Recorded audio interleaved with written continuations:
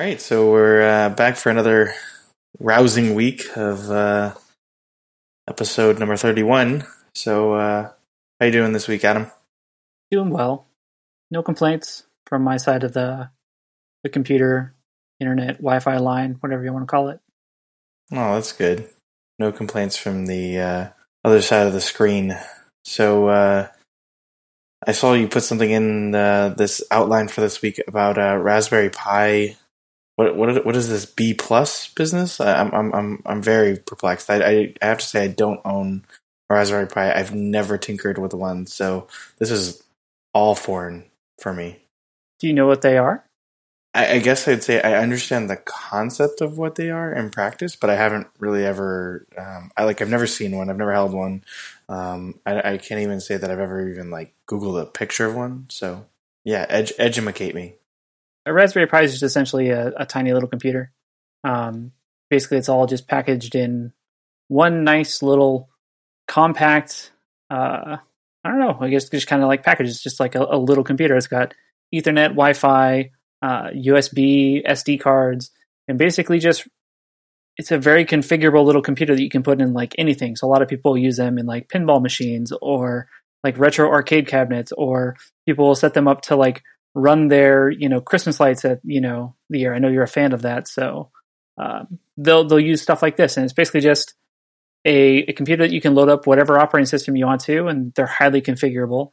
And they came out with a new model now. So they've had the Raspberry Pi and they've had the Raspberry Pi Model B, and now they introduced a B Plus, which is an upgraded model. The other thing about Raspberry Pis is they're super cheap, so it's like $35 for the computer, or $65 I think is when you get into the pricey ones. But essentially, I put this in there because they just came out with this new model, and one of the things I've been looking at doing is, you heard that Nintendo released like the NES Classic and the SNES Classic, correct? You remember those? Yes, I did. So essentially what those are is just, little emulators. And then, Nintendo just has their ROMs that they put on it. And it just emulates, what the Nintendo hardware did back in the day and what the Super Nintendo did. So I've been, running OpenEMU on my machine for a long time, running ROMs on it. And that's how I play all my, nostalgic video games from back in the day. But the nice thing about the Raspberry Pi is like, okay, well, I'm playing all these on my computer, which, it's really nice to play on a computer screen, but it's like, what if I want that old feel of like playing, in front of a TV, right? So what the Raspberry Pi I thought about doing was like, okay, well, maybe I'll make, my own version of basically the mini SNES and the mini NES, or the NES Classic and the SNES Classic. So Raspberry Pi came out with this new model, and it's upgraded Wi-Fi, upgraded processor, a couple other things. So I was like, okay, well, maybe now it's time to do it. So put it in there, and I'll probably get one of these at some point in time and load up what they call RetroPie, which is just basically a Raspberry Pi operating system, which is built for kind of like a gaming interface. So it has a ROMs file, a folder, and basically you can upload to that, and that's where it categorizes all the games and just feels much more like a game console. So I thought about doing that and just putting in a little case, and all it needs is power and HDMI out, and pairing a controller to it, and then good to go. That's on my future to-do list. So question, do they sell okay, so first of all, I should back up a little bit. They kind of look like an Arduino board, and I get the concept that it essentially is like a a small computer, and that's awesome. I think it's really cool. I haven't tinkered with one of these. Obviously, you said you need to buy a case. So do they just sell cases all over the internet, and you can find generic cases for these and just snap it into them? Pretty much whatever you want. There are people that have like 3D printout plans for looking like consoles or being like consoles. If you just search Raspberry Pi cases, there are tons of them. And then you just load your flavor of Linux on this thing, or does it come preloaded, or how does that work? So you can load whatever you want on it. As far as what comes on it, I don't even know. I haven't really looked at the software side of things, but yeah, you can basically put whatever you want on it and basically customize it to that application. And I think, Arduino was a lot smaller, right? And a lot more kind of like, I don't know, you had to do a little more to get everything configured. And this one is basically just, like pretty close to, ready to run out of the box. once you put an operating system on it, it's a computer, right? You can plug a mouse and keyboard into it and do what you want to. And then it's just, it has pinouts for, attaching sensors or attaching, controllers or servos or whatever you want to do. But as far as what comes on it, not sure. I don't think anything comes out. I'm looking at their website and it says that you should start out with the Noobs, which is the new out-of-box software operating system. Very cool. Good acronym. It's really good. So yeah, it is. So that's cool. That's very cool. I've heard of this before in the sense that I was recently listening to an episode of, I think it was Canvas, if I recall correctly, from AFM about using. I remember because you listened to too many podcasts. Pretty much.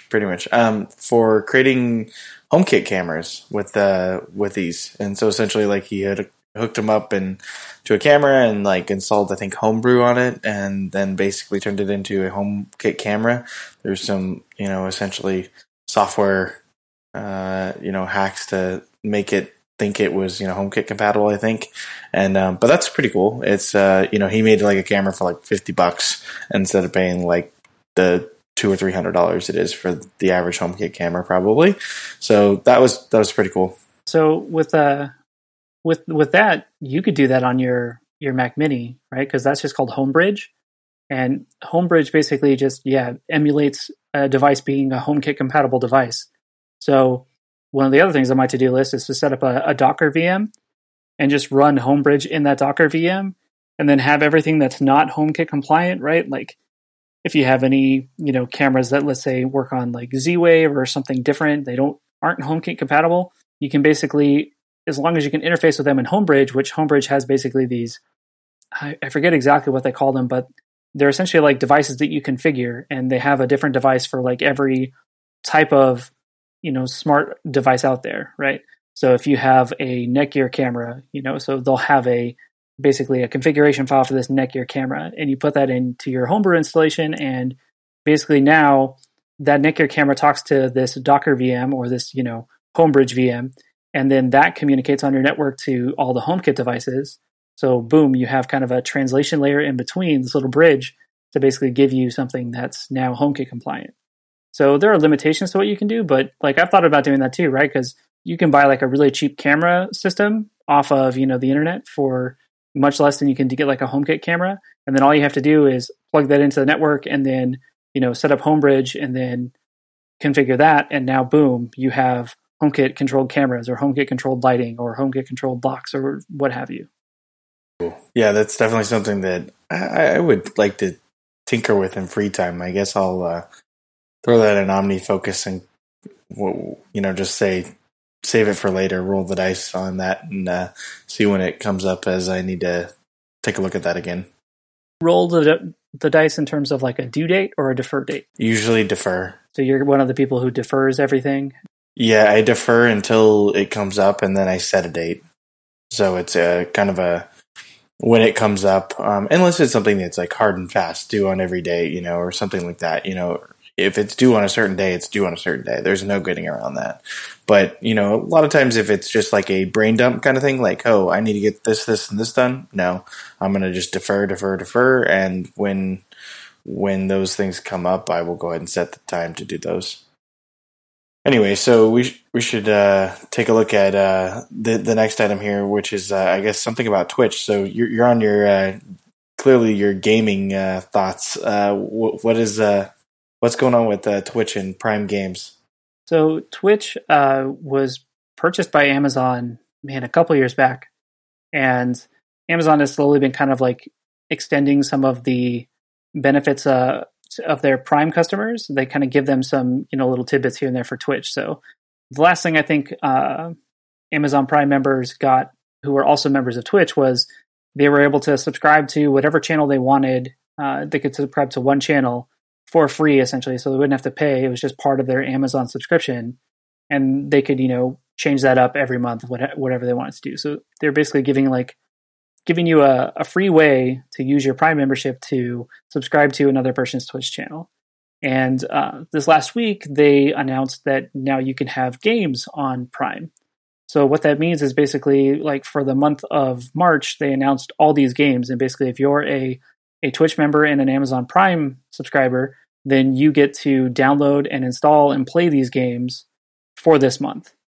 So basically they're just like kind of giving you the games to play for the month. And then the next month they'll kind of, switch it up a little bit and you get to choose from another selection of games. So essentially it's kind of like free games if you have an Amazon Prime subscription and you're a Twitch member. So I just set this up today, actually. So it was on my to-do list, for this weekend. And it had to be done in Windows. So I had to, start up my good old Windows VM and install Twitch. And I've been playing a couple games, I played a couple games today. So, it's kind of a cool new thing that Amazon brought to Twitch, just kind of keep the platform going. And I know you probably knew nothing about it, but hey, anyone out there who games and is an Amazon Prime subscriber, like set up a Twitch account if you don't already have one and hop onto Windows and start playing some free games. All right, that's cool. I mean, hey, I'm not going to complain with the price of free. So, although I'm not an Amazon Prime subscriber, so for me, it's not really super useful. But hey, there are plenty of people in the U.S. that are Amazon subscribers. So for them, I think this is worthy news. So, and the last thing you threw in here, Adam, is that there's you wanted to talk about Star Wars Episode 8, Last Jedi, available for purchase. Is this because I assume it came out fairly recently and now it's like on iTunes and everything, or what? Yep. So it's available for digital download. I think the HD release isn't available until later. I'm not 100% certain on that, but yeah, it came out, I want to say Monday or Tuesday, whenever new movies usually come out for the week. And that's one of the few movies that I will jump on and purchase like immediately. I didn't pre-order because I don't know, pre-order is always like, I've always had funny feelings about that. I don't like, and I know it doesn't charge you. I don't know. It's some weird personal thing. I got to get over that. But I bought it, the day of, and it's waiting to be watched. It's in the front of my TV app queue, and it's just sitting there taunting me. But one of these days I'll have to watch it, and I put it in here because it's just one more time I get to ridicule you for not having seen and been up to date with all of Star Wars. Yeah, Star Wars. I still haven't watched that, so I apologize. Hey, 2 months away, and then you have to watch one of them. So, speaking of which, it's over halfway through the month. And have you watched your movie yet? I have not. I do have plans to. I have it like set aside the day I'm doing it and everything. So, it will be taken care of. Let's just say that. I have nothing. I have no idea what to expect this month. I mean, obviously, like it was like a thumb sideways and then a thumbs up. So, I don't know what to expect for this month. Like, are we going good or not? So we'll see. I have my prediction. Like, I think I know which way you're going to go, but I'm just going to hold that judgment until obviously you watch the movie. But yeah, so this month you get to watch Batman, the 1989 Tim Burton one. So let's have fun with that. I got it down. It was my birthday present to me was you get to watch one of my favorite movies. All right, so in a little bit of follow-up from last week regarding terms of service, you put something in here about LinkedIn terms of service email. What's up with that? So it was just kind of a timely update here where, we talked about terms of service and, emailing your terms of service or getting PDFs, or how we wish we would live in a world where people would give you like the TLDR every time a TOS changed. And lo and behold, LinkedIn earlier in the week, they sent an email saying like, hey, updates to our privacy policy. And it had a little TLDR of, what they were changing and why they were changing it. And then it linked you to the giant long legalese version where you could view whatever you wanted. And knowing LinkedIn and knowing the kind of company they are, I was like, okay, well, why do I still have a LinkedIn account? And I don't know. It was just another, kind of like I said. Can't blame me for asking that question. Yeah, right. And I was like, I don't know. I think I probably had it when I was, like looking for jobs at some point, and then I probably never updated it. And this is like one of the few emails they send me because it's mandatory. I've unsubscribed from every imaginable like LinkedIn email, but this is the one that they have to send to everybody, and they have to make sure I get it. So I don't know. Like I said, it was just timely because we talked about, wanting to be updated when things get updated. And this is just another example of in today's, day and age, this is how it gets to you. Instead of in the mail, it gets in the digital mail. Very true. It is. I probably would try to unsubscribe from terms of service updates if I could, but there's probably a good reason not to. Sometimes there might actually be something useful in those, but it is nice that if they did summarize it, like it sounds like you said they did. That's nice. At least you didn't have to read the entire thing. You just got the delta. Well, that's if you trust their delta, right? Yeah, I guess that's true. I'm hoping that the delta is actually the delta. They're not like sugarcoating that, but I guess every company has a valid reason to make even that sound like Marcom sound very fluffy. They have a business interest. Yeah, I'm looking at the email right now, and it's from the vice president of legal at LinkedIn. So, but yeah, I got a bullet point list here, and there's 1, 2, 3 bullets, and the last bullet has 2 subtopics or sub bullets, whatever. And who is the vice president of LinkedIn's legal? Well, I don't know. You could probably find him on LinkedIn, but it's Sarah Harrington. Oh, thanks, Sarah. Thank you for your email this week. Yep, thank you. It's got tons of links to all the other things. Like, check out my blog post for full details. And I'm like, I don't want to go into a blog post. Like, favorite my blog post if you accept the new terms and conditions. Like, I don't think that's a legally binding action. Yep, nope, I'm good. Thanks, but no thanks. So I thought it would be important to kind of follow up to, we talked about consumption of information, and I think one area we kind of skipped over a little bit in the area of text and articles was just, we talked a little bit about websites, but Medium is something that has taken off, I think, in the last couple of years and allows sort of original content to be created. I'm curious, do you use Medium at all, Adam, or have you ever even written anything on Medium?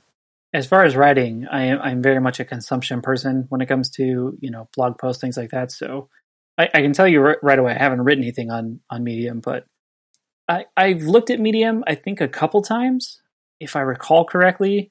And I know I've, followed links from other blog posts to Medium, so I know I've kind of stumbled upon it. But as far as something I use day to day, I think when it first came out, I used it for a little bit, and then I stopped because I was, I'm used to my traditional RSS, and I'm used to this, and I'm used to that. So I didn't really see any benefit to me at the time. But I know it's a growing kind of, market. Or actually, I don't know, is it still growing? Because I actually haven't heard that much about it recently.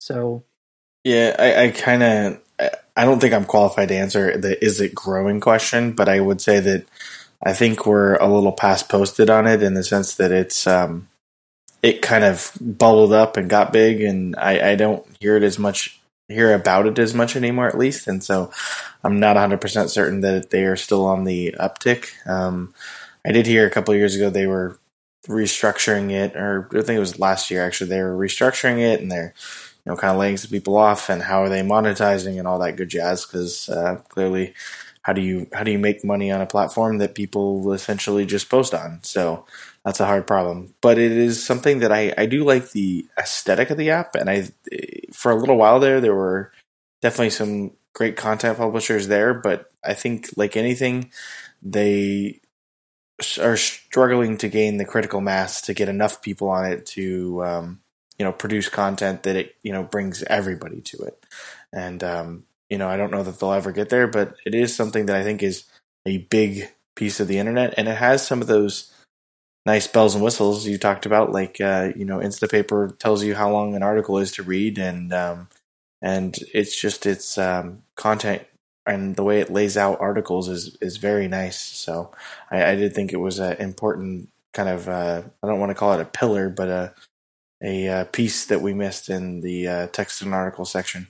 Yeah, I think, this whole membership type of service, right? Because there have been a couple of things like this, right? What was the one? The Daily was the other one, right? Wasn't that one that you could sign up and you could pay, or you could have a subscription to the Daily, and it would give you basically curated or, top quality articles with no ads, no this and that. And that was their monetization strategy, right? Like, here's how you're going to make money. Here's how we can sustain having a beautiful, pretty, straightforward, curated type feed, is that, we have people pay into, the platform. Whereas, with blogs, most blogs is like, hey, the only way we're going to make money with this is if we, put ads in, or if we, put in like shady ads, or if we take sponsorships from, other people and stuff like that. So I think it was, like you said, it's another way for people to offer up content, but in a way that they don't feel like they have to pander to anybody, for lack of a better term, right? But I think you can compare Medium to a lot of other services out there. And the whole subscription service and curated content is great if, you like what's on there. But I think the beauty of, the free press, so to speak, right? Or whatever, is you can get everything usually for free, and you don't have to hide behind paywalls. And most of the stuff in Medium is not like news items. It's all a lot of opinion pieces and a lot of, kind of timeless type content, right? So I can understand that, but I don't know. Maybe it's something I'll look at again, but that's another $5 a month that has to go somewhere. And RSS is doing just fine for me now. So frugal Adam not spending that $5, and I honestly can't blame you. I don't think I would spend that $5 either. So I mean, I'm looking at the members. I'm like, oh yeah, I've read stuff from these people before. Like, these names all look familiar, and you can like get a little preview of what they're writing and stuff. And I'm like, okay, well, yeah, I guess, but I mean, $5, like, I won't even pay for Hulu for TV entertainment. I can't blame you. Yeah, I mean, I like it, but there's just that subscription fatigue. It's like $5 here and $5 there and $10 here, and next thing you know, you're like, yeah, I really need to dump some of these services because I'm paying for 25 things. So that's certainly something I can relate to you with that way. I wouldn't give the $5 to Medium. You got money to throw at Shorts, you can throw money at Medium. Throwing money at Shorts. Yep. Anyway, so let's talk a little bit about this week's episode topic, which is we're just calling it DIY or computer repair and horror stories, because well, let's just say there's probably a few stories, or plenty of stories in our closets. And Adam, you're probably the king of DIY solutions, so this ought to be a fun one for you. But I think we should start out with the oopsies, because there's plenty of those. So is there any notable oopsie stories that you would prefer to talk about, Adam?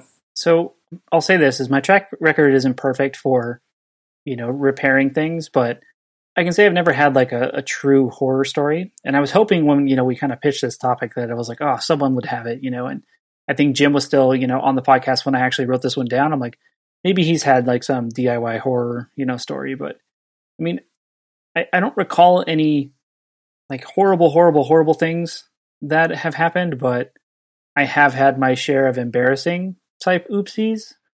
And most of them have been the reason I had to repair something, and it was kind of like, okay, well, now I have to fix this because I broke it, or I have to fix this because it had, too many of a child's plaything shoved into the disk tray for 2 days, and now I need to fix that. So I think the biggest oops for me, the one that comes to mind right now, is when my oldest daughter, I think she was maybe 2, maybe 3, and I had just gotten one of the new PlayStation 3 Slims. So they had just come out, right?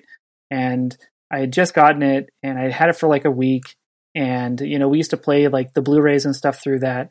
And I come home, after work one day, and I'm getting ready to play it, and I go to put something in there, and basically it's not inserting. I'm like, what the heck? Like, what is this? Come to find out that, my daughter had shoved a bunch of her like play CDs into the disc tray, and it wouldn't inject or eject. And those ones are the slot loading ones. So it's kind of like, oh, if that's broken, that's going to be kind of like a big pain in the butt. So I had to avoid the warranty on my, 3-day-old, PlayStation 3 Slim. So I think that's the biggest like oops. And it wasn't even my oops. It was just like, great, now I have to take this thing apart. And I never intended to, have to take it apart. Okay.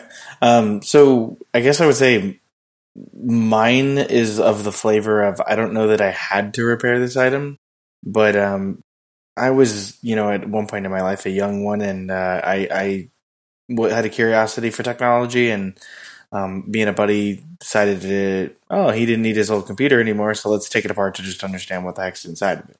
And I don't know, I think I'm going to guess middle school-ish.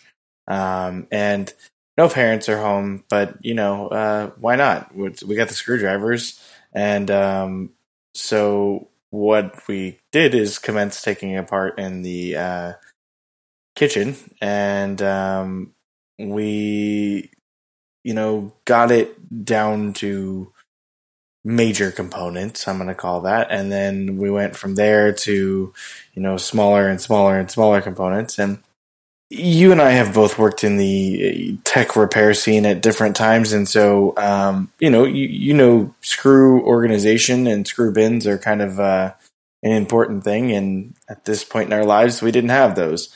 So here are essentially little tiny, 2, 3, 5, 10 millimeter screws just hanging around the, granite countertop. And we got it all the way apart and we cleaned it up in the sense that we, put it all in a recycle bag and was ready to take it to the e-waste recycle. But we missed some screws, and those screws happened to go down the disposal.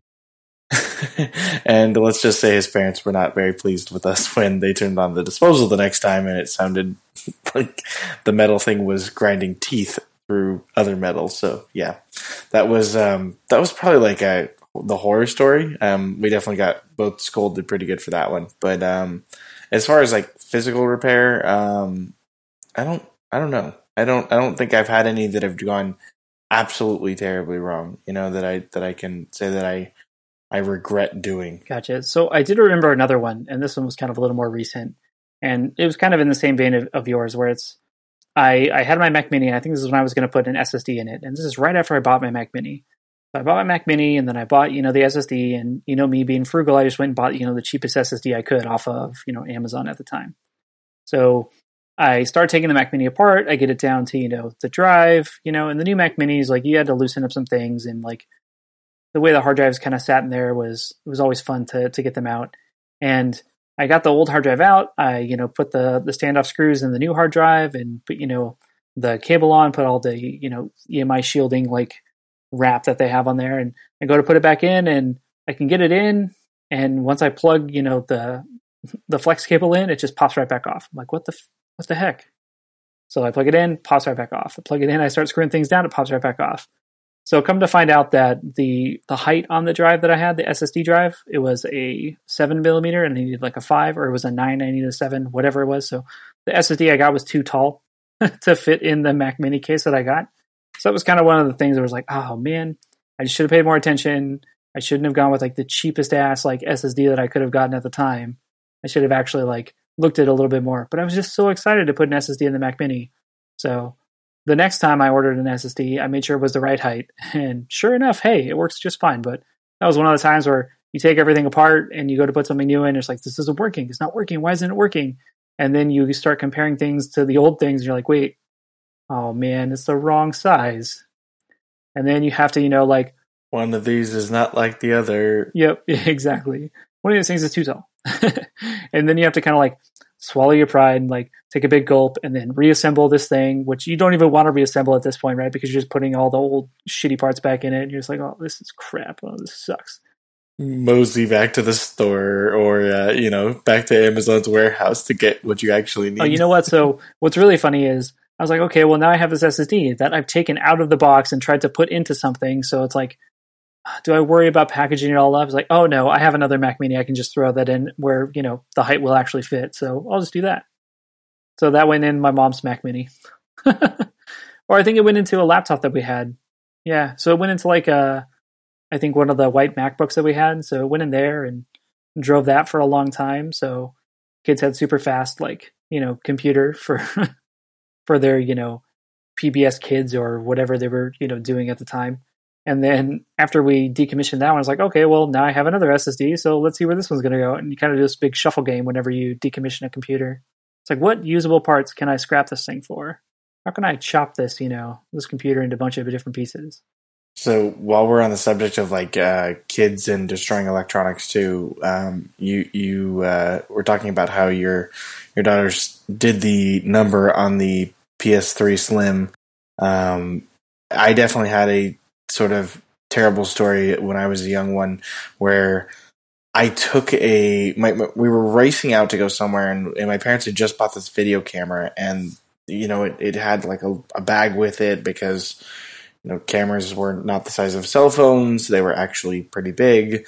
And my parents were like, "Hey, do me a favor, grab me a soda out of the whatever." Jumping in the car, and I just like the whole back of the car is loaded up. I don't remember where we were going, but we had like suitcases and stuff like that. So we were going somewhere decently far away. And I just tossed the soda in the camera bag, thinking like, oh, okay, well, this will be like accessible. It's on the top of all the suitcases. And I probably think like 6 or 7 at this point. I'm not very old, but I'm old enough to understand, grab soda, and, yeah, it totally got crushed, and the soda popped in the can and destroyed the camera. So that camera never worked again. It dried with like all this, sugary soda on it, and nope, that camera was gone. Womp, womp, womp. Ouch. Like, Lou, I told you to put it in the bag, not on top of the camera. But the camera's in the bag. I put the soda in the bag. Like, those are things you can't help, man. Yeah, I mean, you can kind of yell at your kid, but at some point you're just like, ugh. It's not their fault. Like, you can't be mad at them. Then you just, like, after you fix it, you're like, okay, listen, if you ever see this, let's just make sure we don't get any fake CDs near this thing. Or in the camera case, let's make sure we don't get any soda next to this camera. It's all learning. Yep. It's all, and at the end of the day, I mean, I don't want to say it's all just money. You can't take it with you, I mean, I don't mean that to say like, just go spend it frivolously, but That's your lifestyle, man. You're gonna claim that's my lifestyle, and you got kids. It's different. There are things that I don't necessarily throw money at, but it's money that I have to throw money at, and there are things that you just willingly throw money at, just frivolously. So, yeah, it is kind of frivolous spending, man. It's just money. My kids are just kids. I'm not going to say that. It doesn't have the same same meaning. Okay.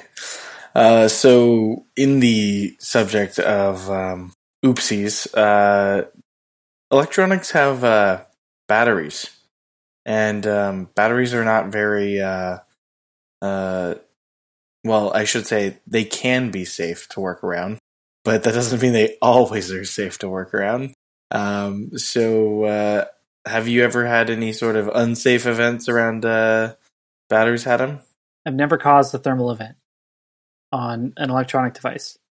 I may or may not have almost set fire to an old Volkswagen VW bus that was at my neighbor's that we were trying to fix. But that was just because we were, basically running a jump starter. We were trying to jumpstart, this old VW, putting way too much amperage through these cables and way too much voltage through this battery to try to get this thing to turn over.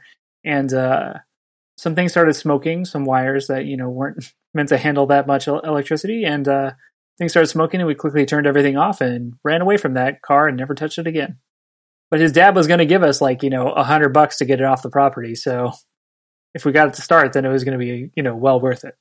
So you're smoking cables. You were like, there's this moment of realization where you're like, it's no longer worth $100, and you run. Well, it's one of the things where, it starts trying to turn over, and you can hear, you're like, oh man, we're so close. And then you kind of look back, and then there's smoke. And then you're like, oh shoot, like disconnect everything, get everything away from it, and let's never, ever, ever try this again. But, oh man, that shaggin' wagon, man. I could have had $100 and a shaggin' wagon. It would have been perfect. My life would have been drastically different. Oh dear. Well, I can say thermal events wise, I've never caused a thermal event. I've never caused a thermal event. I think I've been around a battery when like venting has occurred, but I don't know that I inherently have caused venting. I've just been around other people when stuff's happened. I have been electrocuted, but that is something we'll talk about, I think, in a little bit. And what are your thoughts on ESD safety? And for those that don't know, electrostatic discharge, is that something you readily partake in protections, or is that something you don't really believe in it? So before we kind of move on to that, so with thermal events, I will say that at SDRC, where I used to race the short course RC cars, right? It's an indoor track, and those LiPo batteries, those are actually like very, very volatile if you overcharge them, or if your yes, they are. Yeah, or if your ESC isn't tuned to the right battery type, or if you try to run past the low point. Like, there's all sorts of safeties with LiPos, right? There's a bunch of cutoffs, and there's a bunch of regulation when it comes to charging them. Like, things get pretty kind of crazy, right? They beep really loudly at you, like the chargers. If you don't take them off the chargers, like, take this thing off the charger, take it off now. Like, we don't want to do this anymore. So there have been thermal events that have happened on the racetrack, which you just hear a loud pop, and then one of the cars just starts profusely smoking, and someone has to run and throw this thing outside of the indoor track, because otherwise it's just going to be filled with noxious fumes, and that's not good for anybody. So I will say that I have witnessed a thermal event, not on a lithium ion battery. I mean, I've watched them on YouTube when people do stupid things, and hey, let's bend this in half, or let's poke this with a screwdriver, or whatever. I've seen stupid people do stupid things, but in an actual repair environment, or an actual like service environment, I've never witnessed a thermal event. But yeah, it's fun to watch. I mean, the fires are very pretty colors, but just don't look directly into the flames and don't inhale. Did you see that video? I don't know. It hit the internet a couple of months ago. This guy, he's in a repair shop, like a cell phone repair shop in like somewhere, I think in like China, and he's repairing a battery on I think it's an iPhone or something like that, and he takes the battery out, and for whatever stupid reason, I hate to use that word, but this is just stupidity. He decides to essentially like bite the battery. And he bites the battery with the customer, like right there in front of him. And there's some mention, I think, in one of the articles I read, that this is a way to test that it's like not like a fake battery, like not like a paperweight essentially, or like a lead weight or something like that. Like, but clearly bites too hard and starts to cause a thermal event, and the whole thing like poof, blows up in his face, and the customer is right there and is like, "What the heck?" And backs up and there's this nice like 2 or 3 foot, ball of smoke that goes up, or puff of smoke, and it's all like from a closed circuit TV camera that's like across the shop. So it's like, I mean, thankfully I think everybody was safe, I heard, but like, ugh, you just like, stupidity. Like why is that a thing? Yeah, cut your losses on the fake batteries and just don't bite them. Yeah, exactly. I think there's probably a safer way to test that without biting it, like, why don't you just plug it into like a little charging thing and see if there's any current going through it? And granted, that's not necessarily a true test. Yes, biting it would definitely tell you if it's a battery or not, but I feel like you could be a little smarter about that. And I feel like, the 18 times that you do it and it works fine, because it's a fake battery, great. But the one time it doesn't, like, that's some serious harm coming to you. Hopefully that guy, can't reproduce, because like Darwinism, man, like, it's like saying, I'm going to test all the guns with, by pointing them at me and pulling the trigger. They should all be empty. It's like, let's make sure all of these safeties work by pointing the loaded gun at me and pulling the trigger. Nope, this safety works. Yep, this safety works too. That safety did not work. Exactly. Whoops. Cool. But ESD, so electrostatic discharge, I mean, I can say in a professional environment, yes, I've always practiced, ESD safety. I've always used grounded mats and grounded, environments, and made sure that I was, wearing static-proof clothing and all that kind of stuff. When it comes to home, when I first started doing repairs, oh no, I was on, a carpet. Like, I was on a carpet and I laid out a towel, like, to put all this stuff on, So I was not ESD safe at all when it came to, like, first repairing stuff. I was on my shag carpet. I rubbed, It was in my rolled socks. on it. Yeah. I just played, a shock fight with my friends, like a couple minutes before. It was really dry that day. And it was just, I don't know, like I got shocked on the doorknob walking into the room. Yeah. I never practiced it when I was, first learning to repair things, but then I was a stupid kid, being a stupid kid is like, okay, well, if you had a problem after that, you just assume it's because you were a dumbass and moved on with your life. But I mean, I'll say this is that now that I've had, my own homes with garages and areas to work on things, like I've always thought about setting up a place that was like an ESD safe workstation and, having a mat there and having a grounded, plug-in and doing things that way. So I have all the components on Amazon. I should actually post them in there, like the ones that I'm looking at, because you can get them for pretty cheap. It's not, a large expense to do it. And if you're working on computers a lot or any devices, let's say for a hobbyist or, even someone who's doing this, with their own devices, just and they repair a lot of them, it's worth doing because it's not that expensive. And just to make sure that you don't accidentally hurt something that you're trying to repair, because the whole ESD thing, right? Like you can't see it, but it happens. And if it does, then you short out a component and then things don't work the right way. So I don't practice it to the T, but I'm much more conscious about it now that I'm older and that I've, kind of learned more in my journey of life. So what about you? Yeah, I think we are pretty similar in this way. I mean, when I was young, I did absolutely none of this. I mean, I don't even think the idea of ESD crossed my mind at that age. But, as I got older and more educated and just are smarter, I still don't really practice it at home. Granted, the computer landscape has also changed a lot. Like I used to need to open, at least my personal computer and some stuff, at least I would say, I don't know, once a year or do something, whether it was just like swap out a hard drive or, maybe I was upgrading some memory or something, but it just isn't a thing that much anymore. But even when I do open something now, I'm just smarter about it. I know what calculated, things cause DSD a little better, and so I'm just I take the precautions to make sure I can eliminate everything I can that might cause any ESD damage, and at least for now, the rest of it I just push forward for, cross my fingers, and hope for the best. What's funny is most companies, that will give you instructions on how to open things, they don't even require that you have all the fancy equipment, right? And if you come from a professional repair background, you know, like, oh, all this stuff, I have all this stuff. It's great. I can test if I'm grounded. I can make sure that everything's there. But most of the time, like, they're like, if you're opening your computer and you're not touching any of the real sensitive parts, like, don't be dumb, don't touch things, right? And just ground yourself beforehand, right? So most people will, touch something metal to make sure that they discharge any just electricity that's stored up, in them at the time. And they'll ground themselves naturally and just kind of start working on the computer. And it's one of the things where which company was it?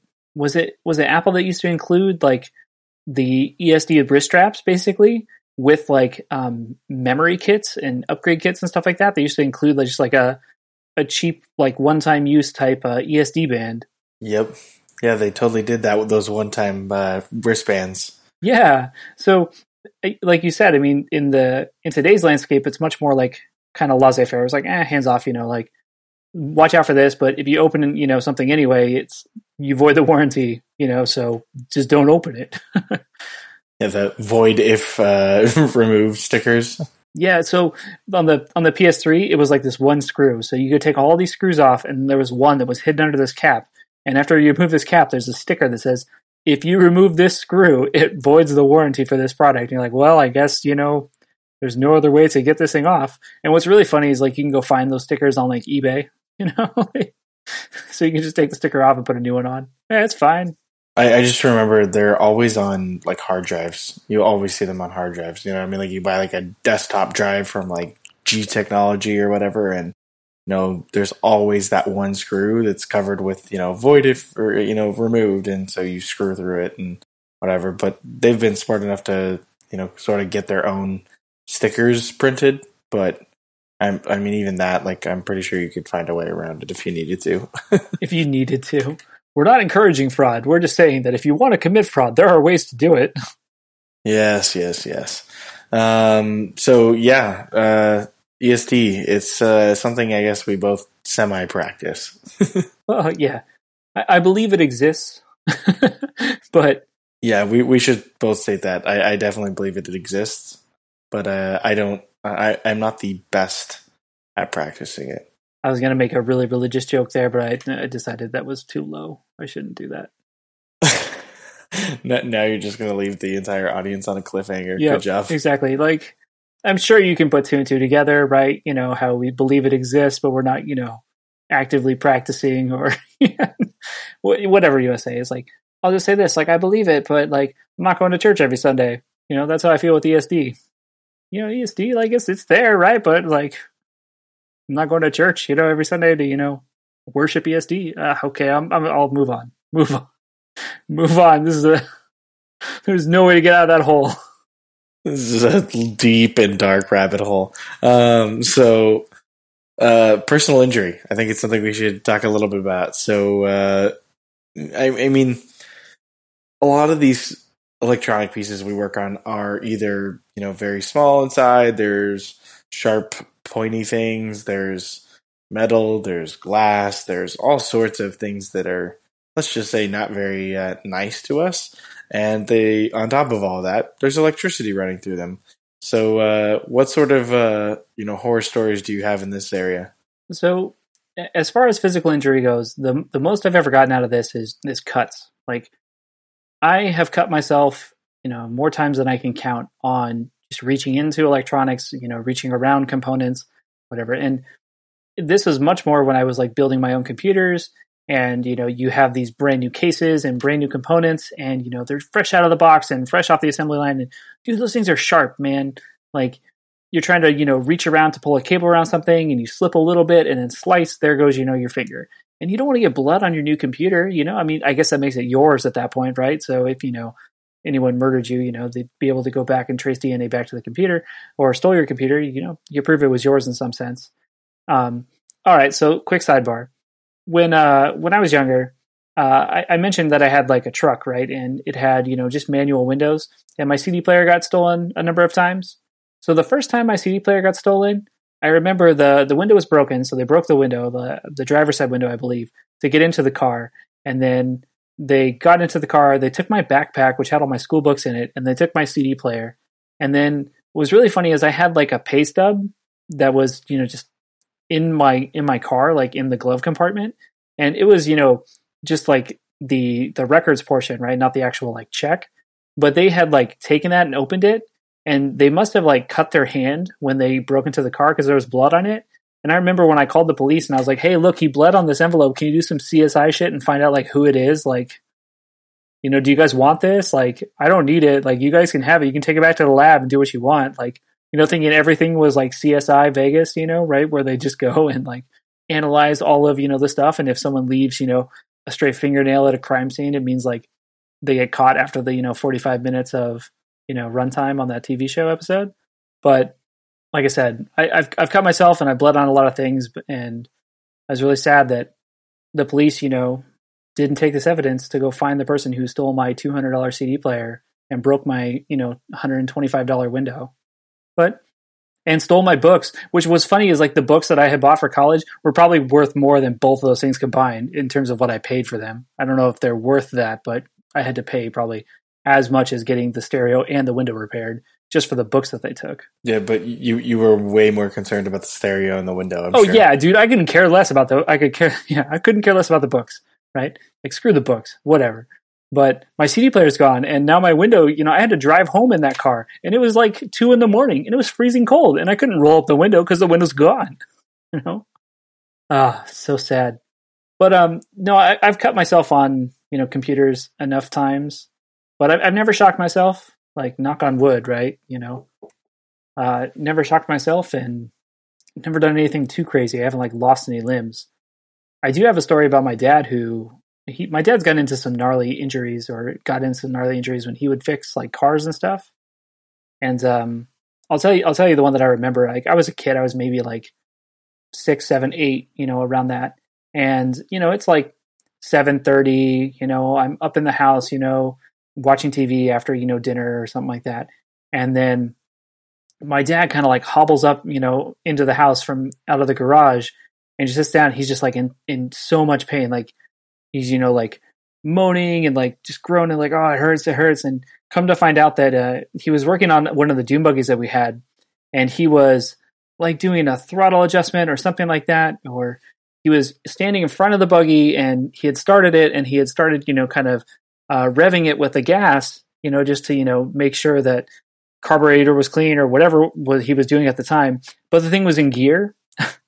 So as he pushes on the gas, the buggy, kind of lurches forward and it's on a trailer. So it pins him up against the back of the buggy and breaks, I think, 2 or 3 of his ribs.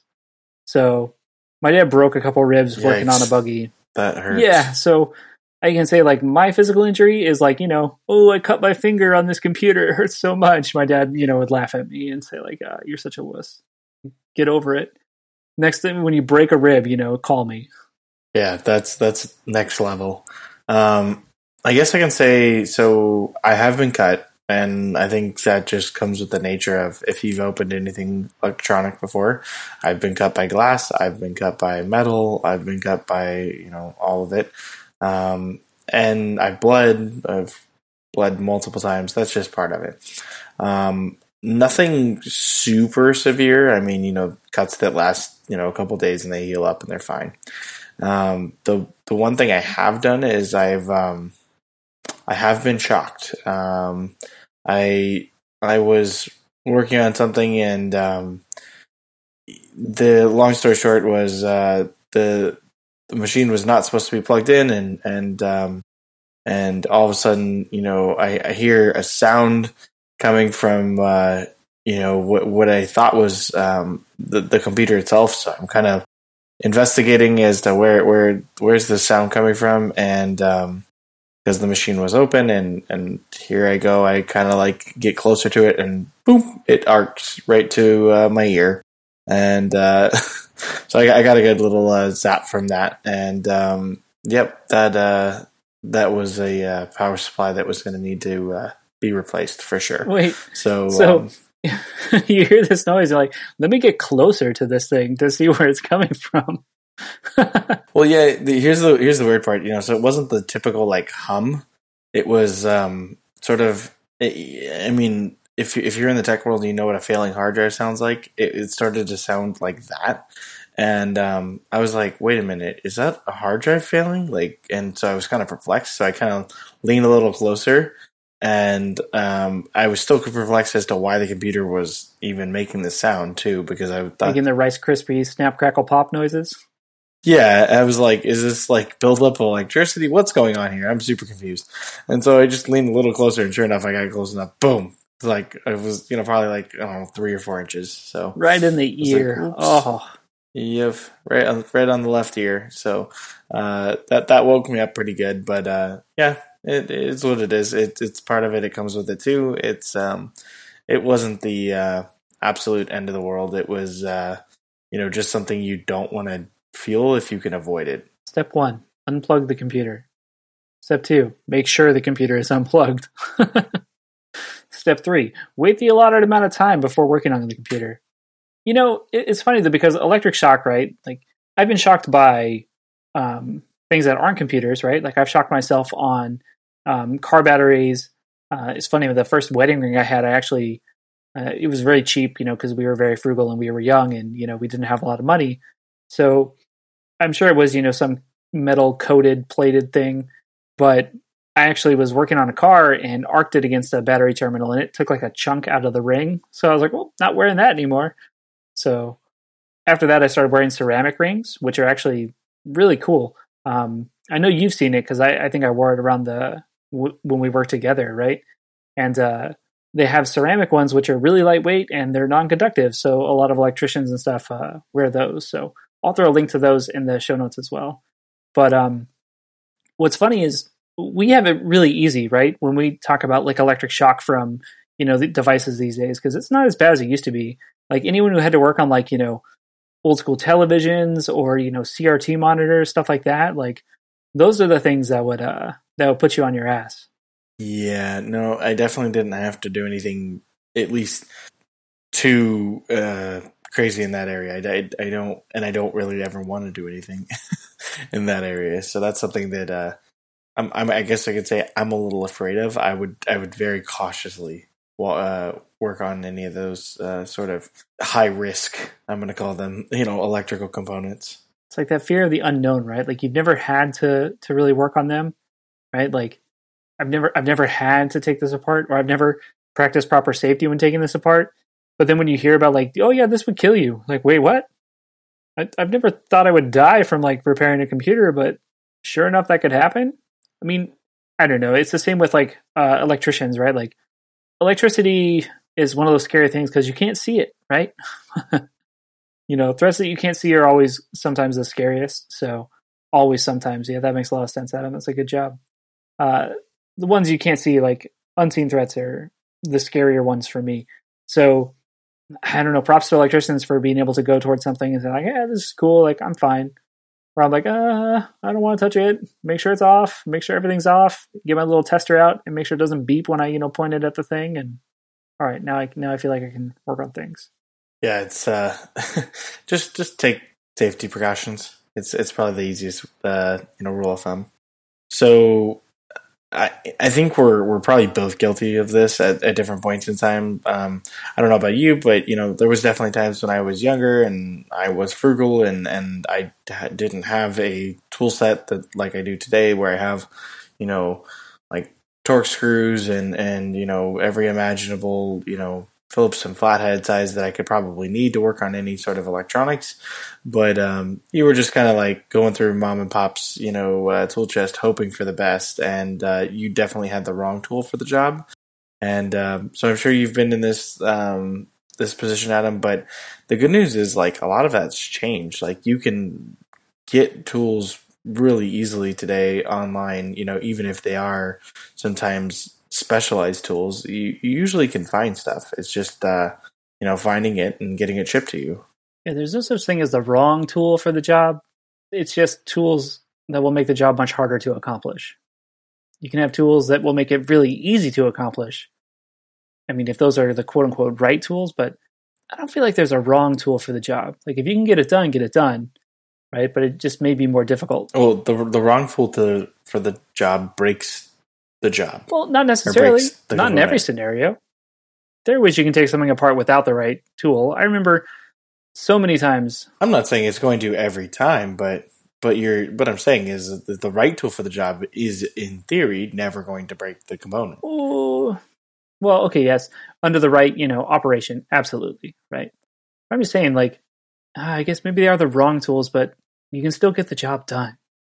I like where you're at. You're going about this on the rebel side, like, well, I don't have the right tool, but it got the job done, so I'm happy. Yeah, dude. Like, and I agree with you, because a lot of times, like, there are times when you're working on something, and you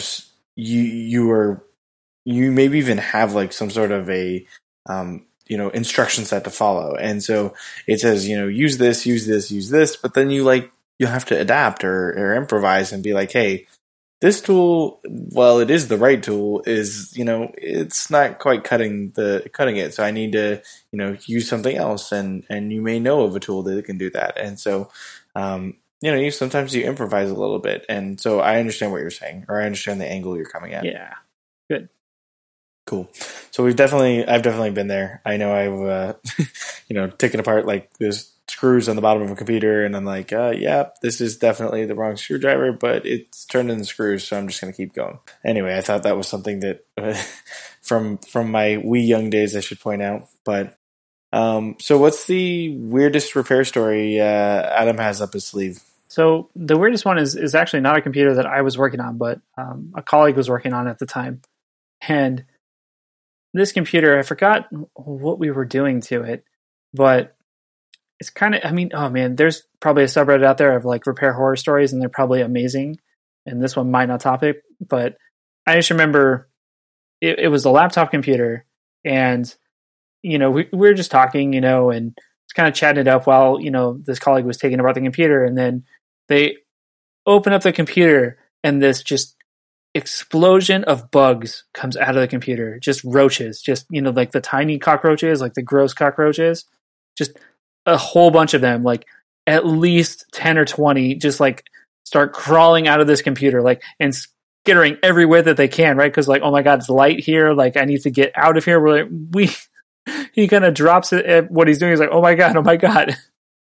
And all these things kind of go running everywhere. So that was, that was definitely the weirdest, repair story that I've had. Is just, I've never seen, living things come out of the computer once you take apart, It's like step one, remove the cover. And you remove the cover, and it's like, well, put the cover back on. Step one is done.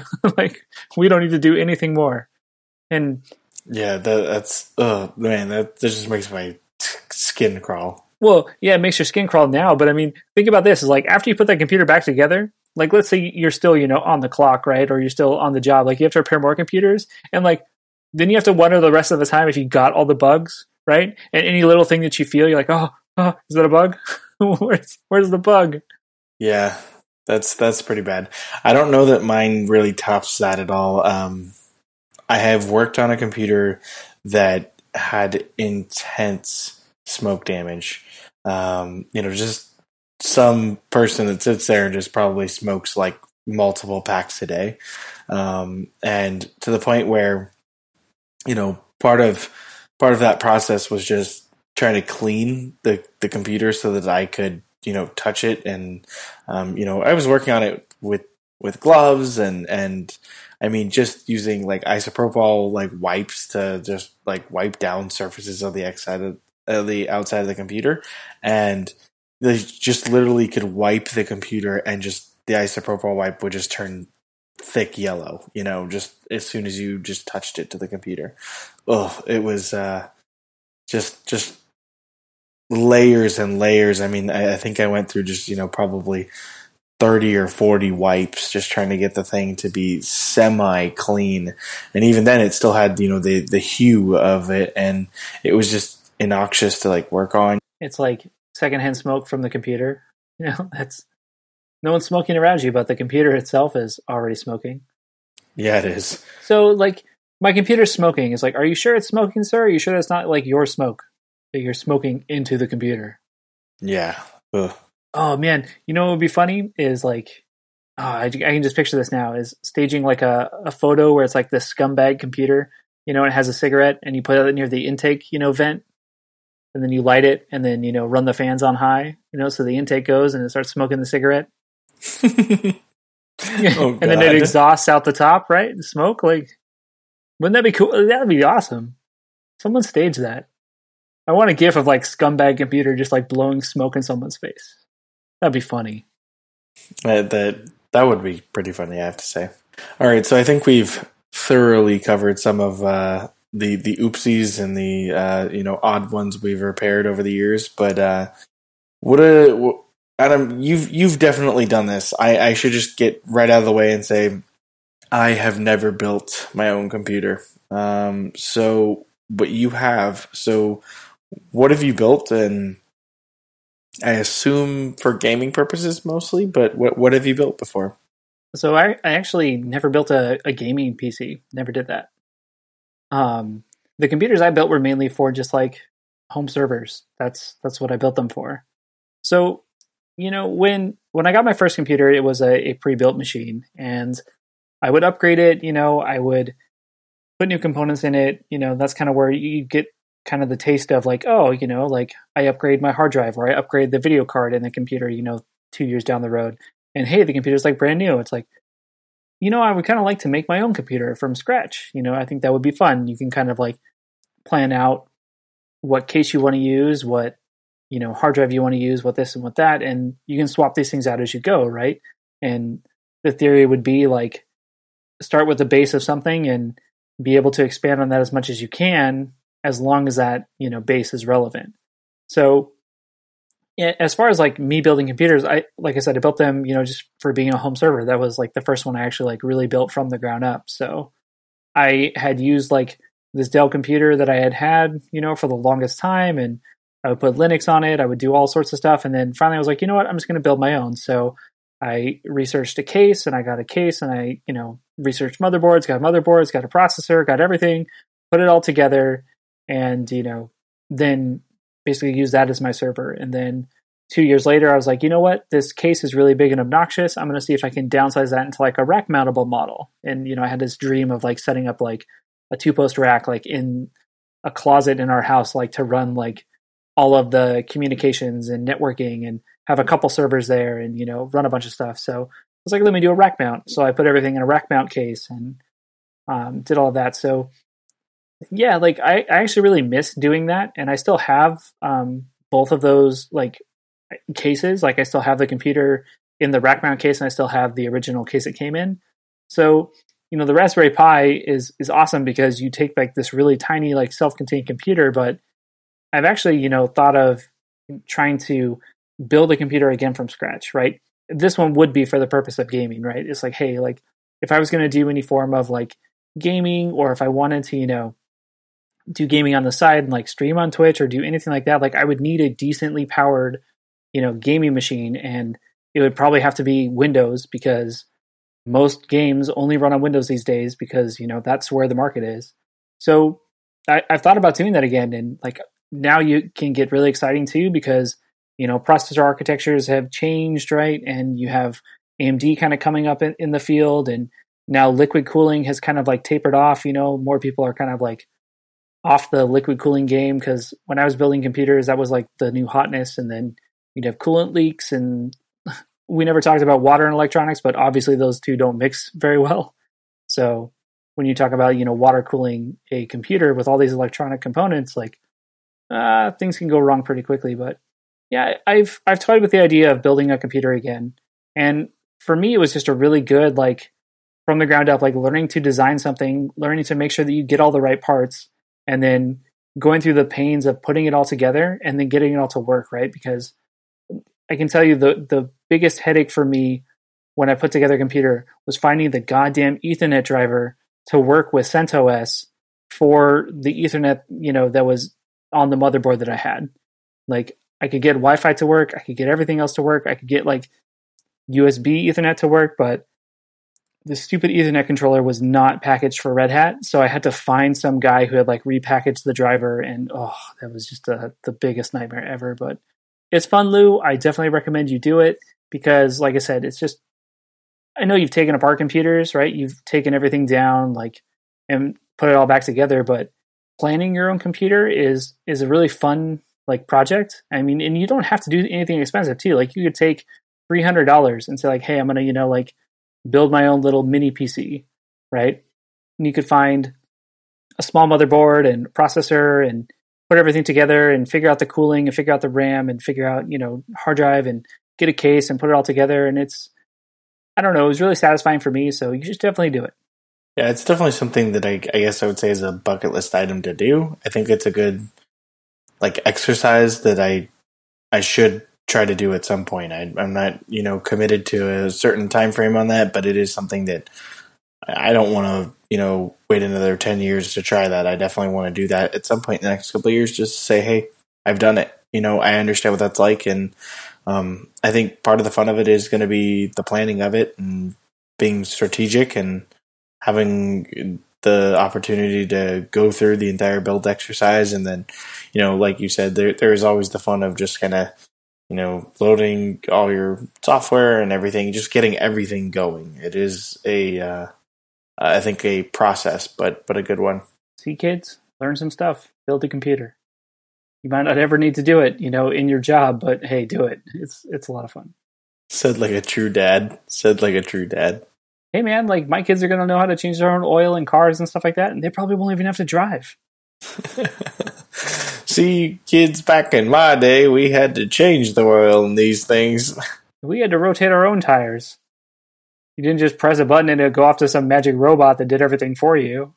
You guys have a good. We made all these robots to make your life easier. I had to walk uphill both ways to school, didn't you? In the snow. Uphill, both ways. So what's this about a Dell clamshell desktop? So what that you dropped in here? Yeah, so the first computer I bought was a Dell, and most of the time when you think of like opening a computer, you think of like, okay, well, so I take some screws off and then I, slide this computer or slide this cover off and then boom, everything's there. So the first Dell that I had was this model where the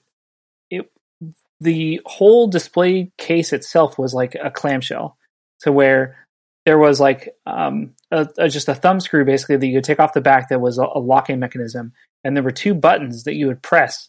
And then once you press these buttons, like the entire like rear of the computer just opened into two halves, right? So you would basically open it like you would a laptop. So if I was to set the thing down with, the rear, fan and ports facing me and I press these two buttons and I open it almost like I'm opening like a treasure chest, right? Or like a laptop computer. Like I would open it and this thing would open 90 degrees and like give you access to all of the internals. And this was like Dell's like big thing at the time where it's like they wanted to make things like easy to work on and easy to repair. And that was just kind of like the era, that they were going through. So you would open this thing up and most of the stuff wasn't held in by screws. It was held in by these like plastic molded like spring trays. So I remember I bought like a CD burner and I bought it from Dell. So when the CD burner came, it came in, you had like the 5.25 inch, like CD drive, like there it is, and it's got an ATA, like plug on the back of it. And basically what it would be is like it had these big green like sliders on the side, and you would just like kind of open the case up, just so you could do it, and you'd slide it in and it'd lock into place, and you'd plug the cable in the back and you were done. So it was like no screws, no this, no that. It was like the age of things like being super, super easy to repair and to work on. Like they almost made it toolless, right? Like you removed the thumb screw and then you slid something in, that had a locking mechanism on it. So when we talked about, DIY or computer repair, this was, one thing that always stuck out to me is like my first repair experience on a computer required zero tools. Like if I needed to replace a hard drive, if I needed to replace an optical drive, there was, a 90% probability that it required zero tools. So I know you have kind of another topic that we'll talk about like probably next is how things have kind of gone from encouraging people to open them or encouraging people to, work in their computers and do stuff to like, hey, just don't look behind the box, like don't look behind the curtain. I'm not going to use the same analogy that I used last week or the week before because you called me out on it. I was like, don't worry about that. Like, we got this, just worry about getting the computer that you want. But I think it's funny how things have moved that way. And I'll always remember my first computer just being super easy to work on and not requiring any tools. And I miss those days, Lou. I miss them a lot. Yeah, you're starting to sound like the old man that wants to work on his car, Dude, I hit 31 and like everything started going downhill, right? They say like after 30, things start going downhill. Like, dude, 31 is rough, man. Like, I've seen some shit now, like I am the grizzly old man because I've seen stuff. You just wait, in another couple of years, you'll be here too. And then you'll be saying the same thing. And I'll be like, hey, remember like when I was saying these things, I got over them. Yeah, I do have to say, I mean, things are definitely getting more complicated. That is, there is no doubt in my mind about that. And, I think it's pretty easy to agree that, yeah, things are hard to repair today. And most manufacturers just don't want you to repair things, not that they can't be repaired, but they don't want you in repairing them. They make it significantly more complicated, and that's a function of, I think, multiple things. One, just they don't want you in there, and two, we're always striving to make it smaller, lighter, faster, all those things, and that has driven design decisions to kind of push the boundaries of everything we want out of a computer today. But it comes with trade-offs, and for the hobbyists in both you and I, it's an area that is frustrating at times. Yeah, that's true. But I know you kind of put this in here as like, so do you feel like we'll always have the ability to open and repair our own things, or do you think this whole DIY section, do you think it's going away completely? So I know you said like, yeah, you can take it to a place to have it repaired, but do you think that the do-it-yourself repair is going away? Well, it's a really kind of pointed question because will it be gone forever? I don't know that I can say that. I don't think that is the case. At the moment, it looks pretty bleak. Unless something major comes along that changes that. And I know you dropped in something about the legislation that's kind of going around the country at the moment, the right to repair legislation that I know multiple, I think, states are looking at, which would allow, users to repair, I think it's phones primarily, but, it's something, if that were to pass and laws were to be enacted, then things, might forcibly change. But as I look at it now, if that law does not pass and we are where we are today and where are we going to be in 5 or 10 years, I think DIY is sort of behind us in the realm of technology. Yeah, so I know there are always going to be hobbyists, right? Which is why they have like these markets. And it's kind of funny. We mentioned, like Raspberry Pi, and we mentioned, Arduino, and we mentioned, the DIY kind of like computer cases that are out there, right?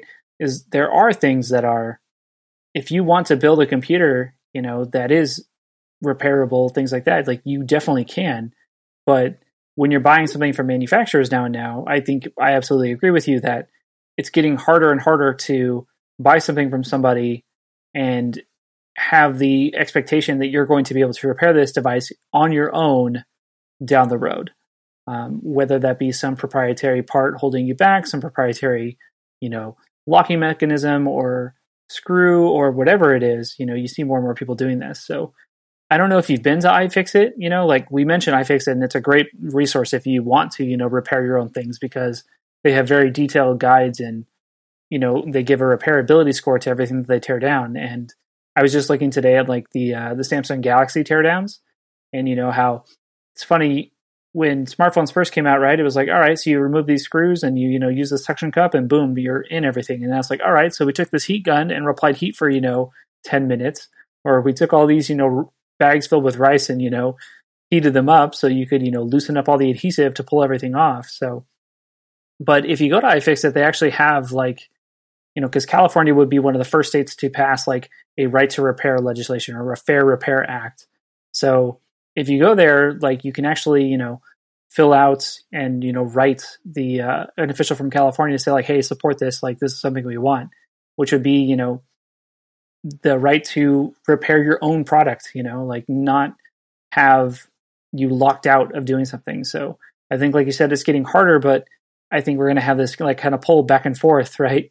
To not have to force people to go to an authorized center, right? Like you think of BMWs, right? BMWs are hard to repair because they have all these German engineered tools that you have to use to, like take off the oil cap or whatever it is. And, tech companies like computers, smartphones are kind of going the same way, but there are times, and I can say, more than once where I've repaired something, on a car that I did myself that a shop had quoted me, 4 times the amount to do. And I was able to do it myself with the right tools and the right instructions. And if there was some proprietary thing in a way that would have prevented me from doing that, I would have been pretty upset. So I'll include this link to californiarepair.org and or california.repair.org if you want to say URLs correctly, which I definitely do. But I'll include that in there. So if you are in California, you can support this.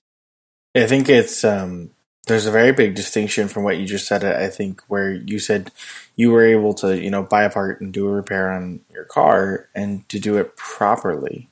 And the concern I think that comes up a lot is doing something properly versus doing it, because you can, for example, a lot of electronics like cell phones today are water resistant or waterproof to a certain degree, but just because you can buy a new screen on the internet for your iPhone or your Samsung or whatever you have doesn't mean you have the proper tools to do, and to bring the workmanship back to where it was.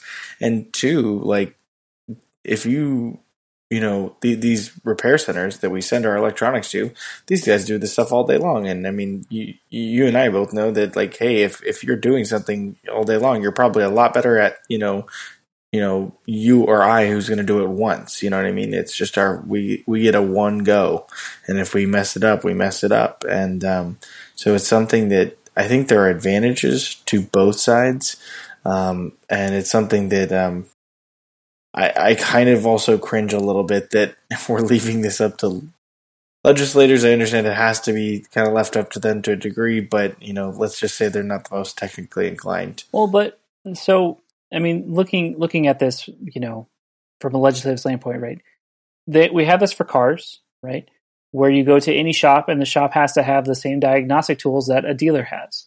So there's no competitive advantage to getting your car back to the way it needs to be, or having the same tools available to you that are available to everyone else. So that should be, a right for someone. And like you mentioned, yeah, okay, can they get it back into a warrantyable state? It's well, the whole reason you may want to have the right to repair your stuff would be because you're outside of the warranty, right? I'm all for saying hey, if it's in warranty, go take it to the professionals, go take it to the people where you bought it, right? Because they should be the ones to make sure that you get a product that's going to last, for the same amount of time.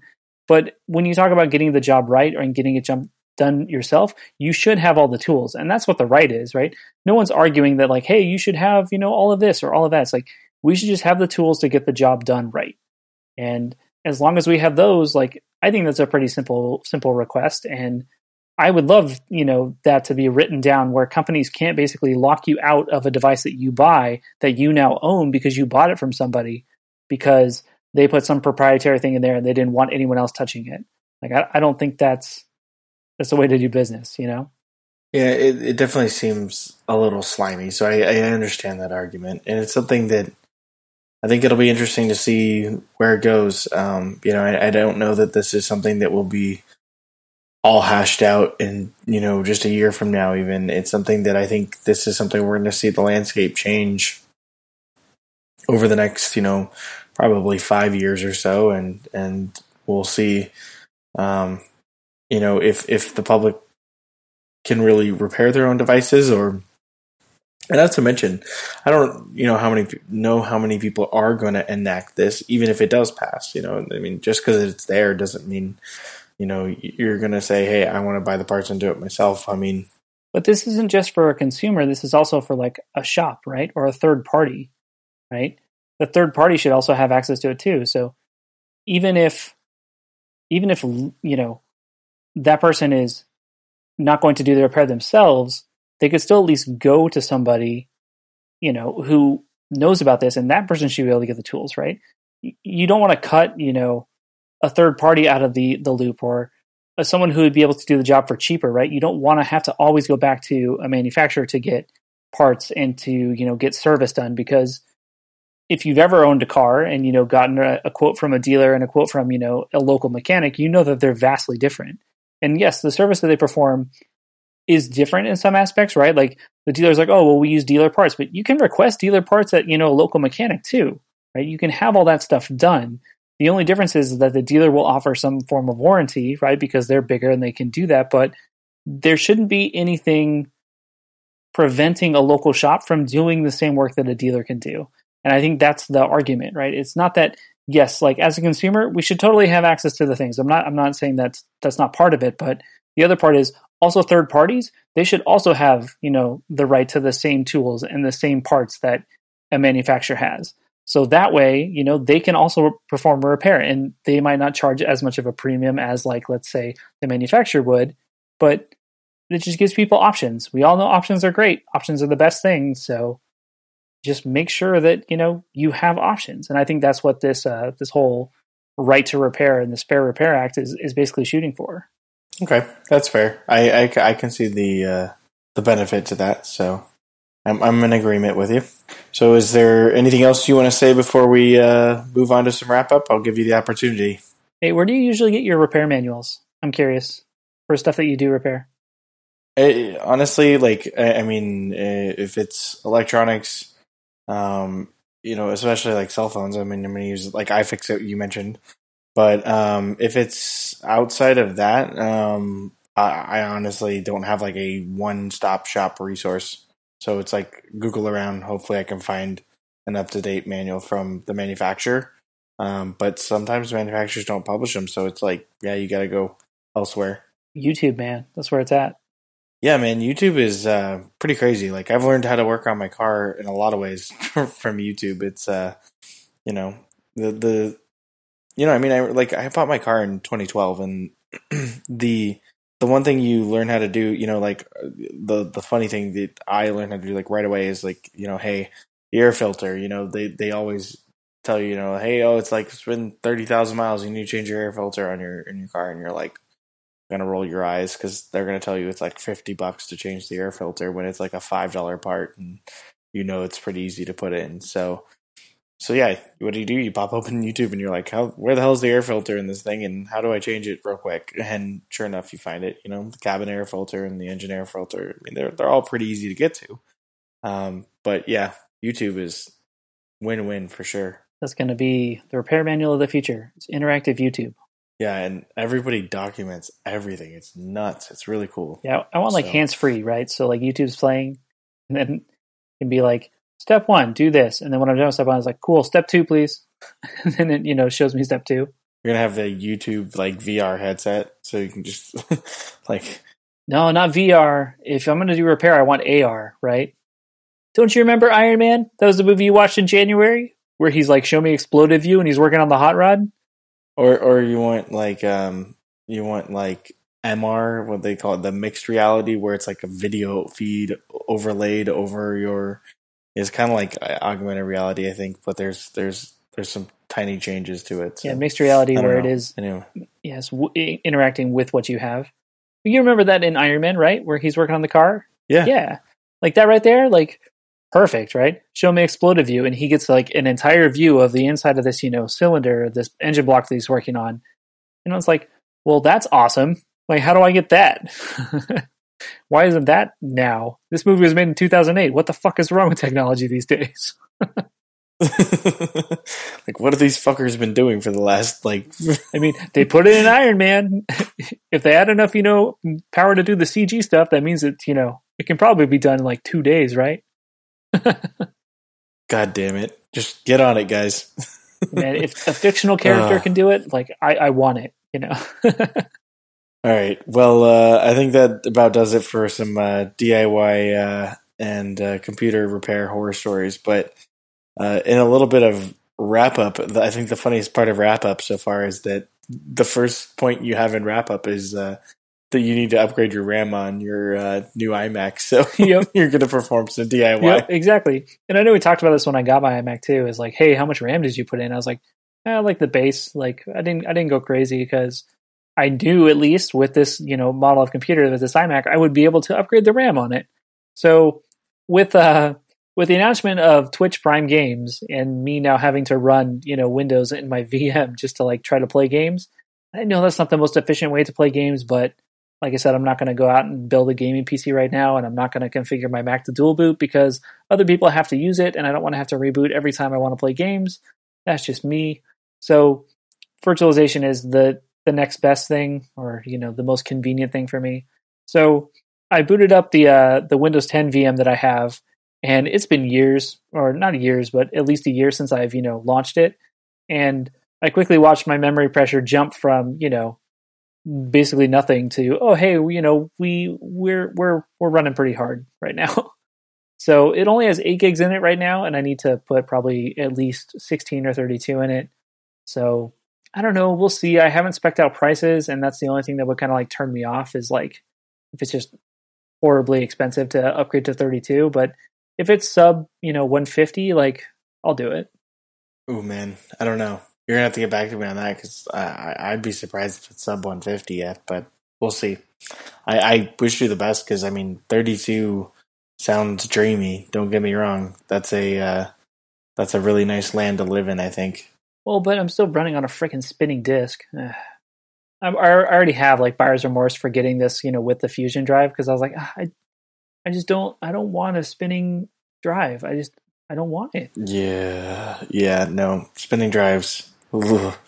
They're painful, man. Like it's, and the problem is, SSD is it's a magical area, but I think you and I both know it's like they're still pretty expensive to get. Like, I mean, this is your like family machine, so it's not like you're gonna spec it out with like a 500 gig. I doubt. You're gonna probably get a terabyte or 2 terabyte, and those are ridiculously expensive still.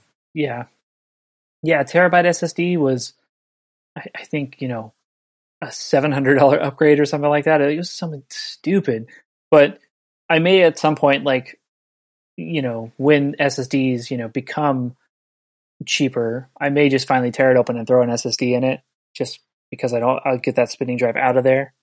And then I'll have, the PCI SSD. I'll have that one. And then I'll have, the data drive, which will also be SSD.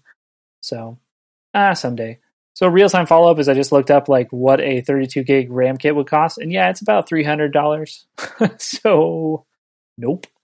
That ain't happening. Yeah. I told you, I was like, I don't know. Because I was looking at this week RAM for the Mac Mini. And it's like, even just to go to an 8 gig kit for my Mac Mini was like $90. I was like, 2 4 gig sticks, $90. Ugh. Still, painfully like, why am I spending $90 on this machine? It's like $500. I guess that was the thing, is like, I would never upgrade RAM until like the machine was like slow, painfully slow. So this may just, like $300, like, I'll have to see what kind of a gaming PC I can make for $300. And there's the thing too, is like, even making gaming PCs now is just going to be like obsolete in the future, because once they figure out how to eliminate the latency for cloud gaming, it's going to be like, cool, like just run all these games on a freaking server farm and just pipe me, the screen as fast as you can. And as long as I can get my controller input down to, minimal latency, then that's good enough for me, Yeah, that's true. That's I hadn't even like thought about, cloud gaming, but that is a rosy future if I ever saw one. Man, they had I forgot what the app was called or what the service was called, but they had one for iOS where it was like you could play full-blown PC games on iOS, because they were running the games on, these server instances in the cloud, and they were just, basically sending the screen to you as fast as they could, and they would, just like down-res the screen, just to easily package it over the web. So basically you were just watching like a video stream of this other computer in this data center running this game, and you were just sending inputs. And they had it, and it kind of worked, and it was a way to play like full-blown PC games from an iPad. And like the very first generation iPads, right, that didn't have like any specs, no specs to be running like the games that they were running. So we'll see. I know there's been a couple like services that have popped up, recently too, that have, claimed that they figured out the latency issue and figured out a way to do this, but I think it'll be a while before it's like, hey, here's a $10 a month, subscription to access all of these games from anywhere on any computer. And it doesn't matter, what computer, like you could be on a freaking Chromebook and it would be enough to do this. Or you could be on, like a netbook from 2005. And as long as it had a fast enough internet connection, you'd be able to do it. So we'll see. I'll have to take a look at it again. But in the meantime, $350 is still the cheapest way for me to, play Twitch games. But maybe I'll boot camp, because it has 8 gigs and I could use the full 8 gigs if I want to. I don't know. So conflicted. It's just like added 800 things to my to-do list now. Question, what version of the OS are you on? Which OS? The Mac. I'm running the latest, I believe. Why?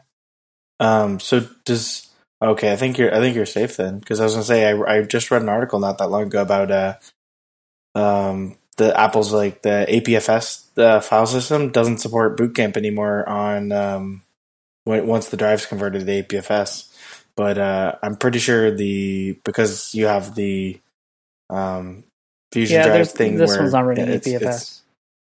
Yeah, so I think you'll be good then. And it's fine, dude. I'd rather run on like an external drive, to be honest. Like, keep away from me, like USB 3 is fast enough. And I don't know, especially when most of what you're doing is all in memory and video memory. Like I could care less, or I couldn't care less if, it was slower on read speeds and write speeds, or whatever. Like I could get a 64 gig SSD, and just run everything off of that if I really, really felt like I needed to. Yeah, that might not be a bad idea.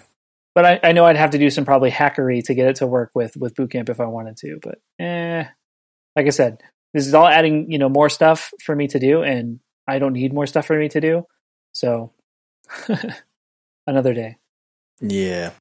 So you bought another goof board, I see, too? Yeah. So I've been having lots of fun goofing around on the goof board at work. So that one I've kind of, just gotten into the habit of like twice a day, just at my desk, basically, like stand on the thing and kind of goof around, like kind of on like lunch break type thing, right? Like while you're eating or drinking or whatever, just eating my lunch and standing on the goof board, just kind of messing around. And it's been nice, like especially helping with my balance, and you kind of feel it, work on your kind of like your calves and your ankles and stuff, because that's what I mainly use to balance. But I had, made a task for myself to, look at it again for my birthday, present to myself. And I bought another one. So I bought the classic one, which is kind of like the longer board for home. So I got it in the Plumeria color. So it's a nice purple one. And I got it for home, and it arrived on, Thursday. So I got it Thursday, set it up, and the kids have been having a good time hopping on it, with me and trying to learn to balance on their own. So it's been lots of fun. So just like I guess this should have been follow up, but it's kind of more wrap up. But just Adam has now 2 goof boards, one for work, one for home. And that's the one thing I've thrown money at. And like I said, it was a birthday present to me. So you're a goof board success story. There it is, right? They can feature me on their webpage. It's like, I love goof board. I bought one for home. I bought one for the kids. I bought all the goof boards. I mean, in all honesty, it's tons of fun. Like if anyone is looking for like any form of just balance, training, or they have tons of these things out there, right? Like there's been ones on Shark Tank, there's been all these other ones, but if you're into, like surfing, or you've never learned to surf, or you've surfed and you kind of want to, have some form of like surfing simulation, at your desk or at home, or, I know people who live in places where it snows or rains and they can't go surfing, all the time, but they came from places where, they were at the beach all the time. They'll use these as kind of like a way to kind of get a feel for a board again. But yeah, it's a lot of fun, and it's a decent like training for your balance. And it wasn't all that expensive when you look at it compared to like gym equipment or gym memberships or like cycle bar memberships, Lou. So I can turn on a movie and like just hang out on the goof board and watch the movie at the same time. Like, dude, that's like the perfect lazy surfer way to do things.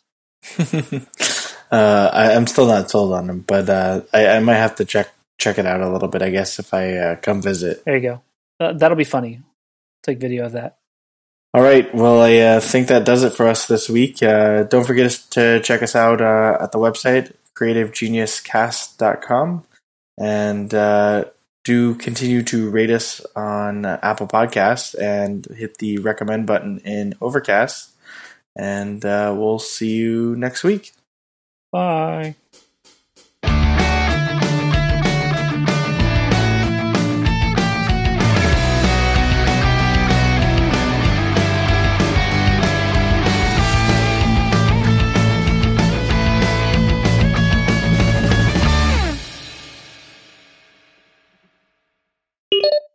Yeah, I'm totally leaving that in.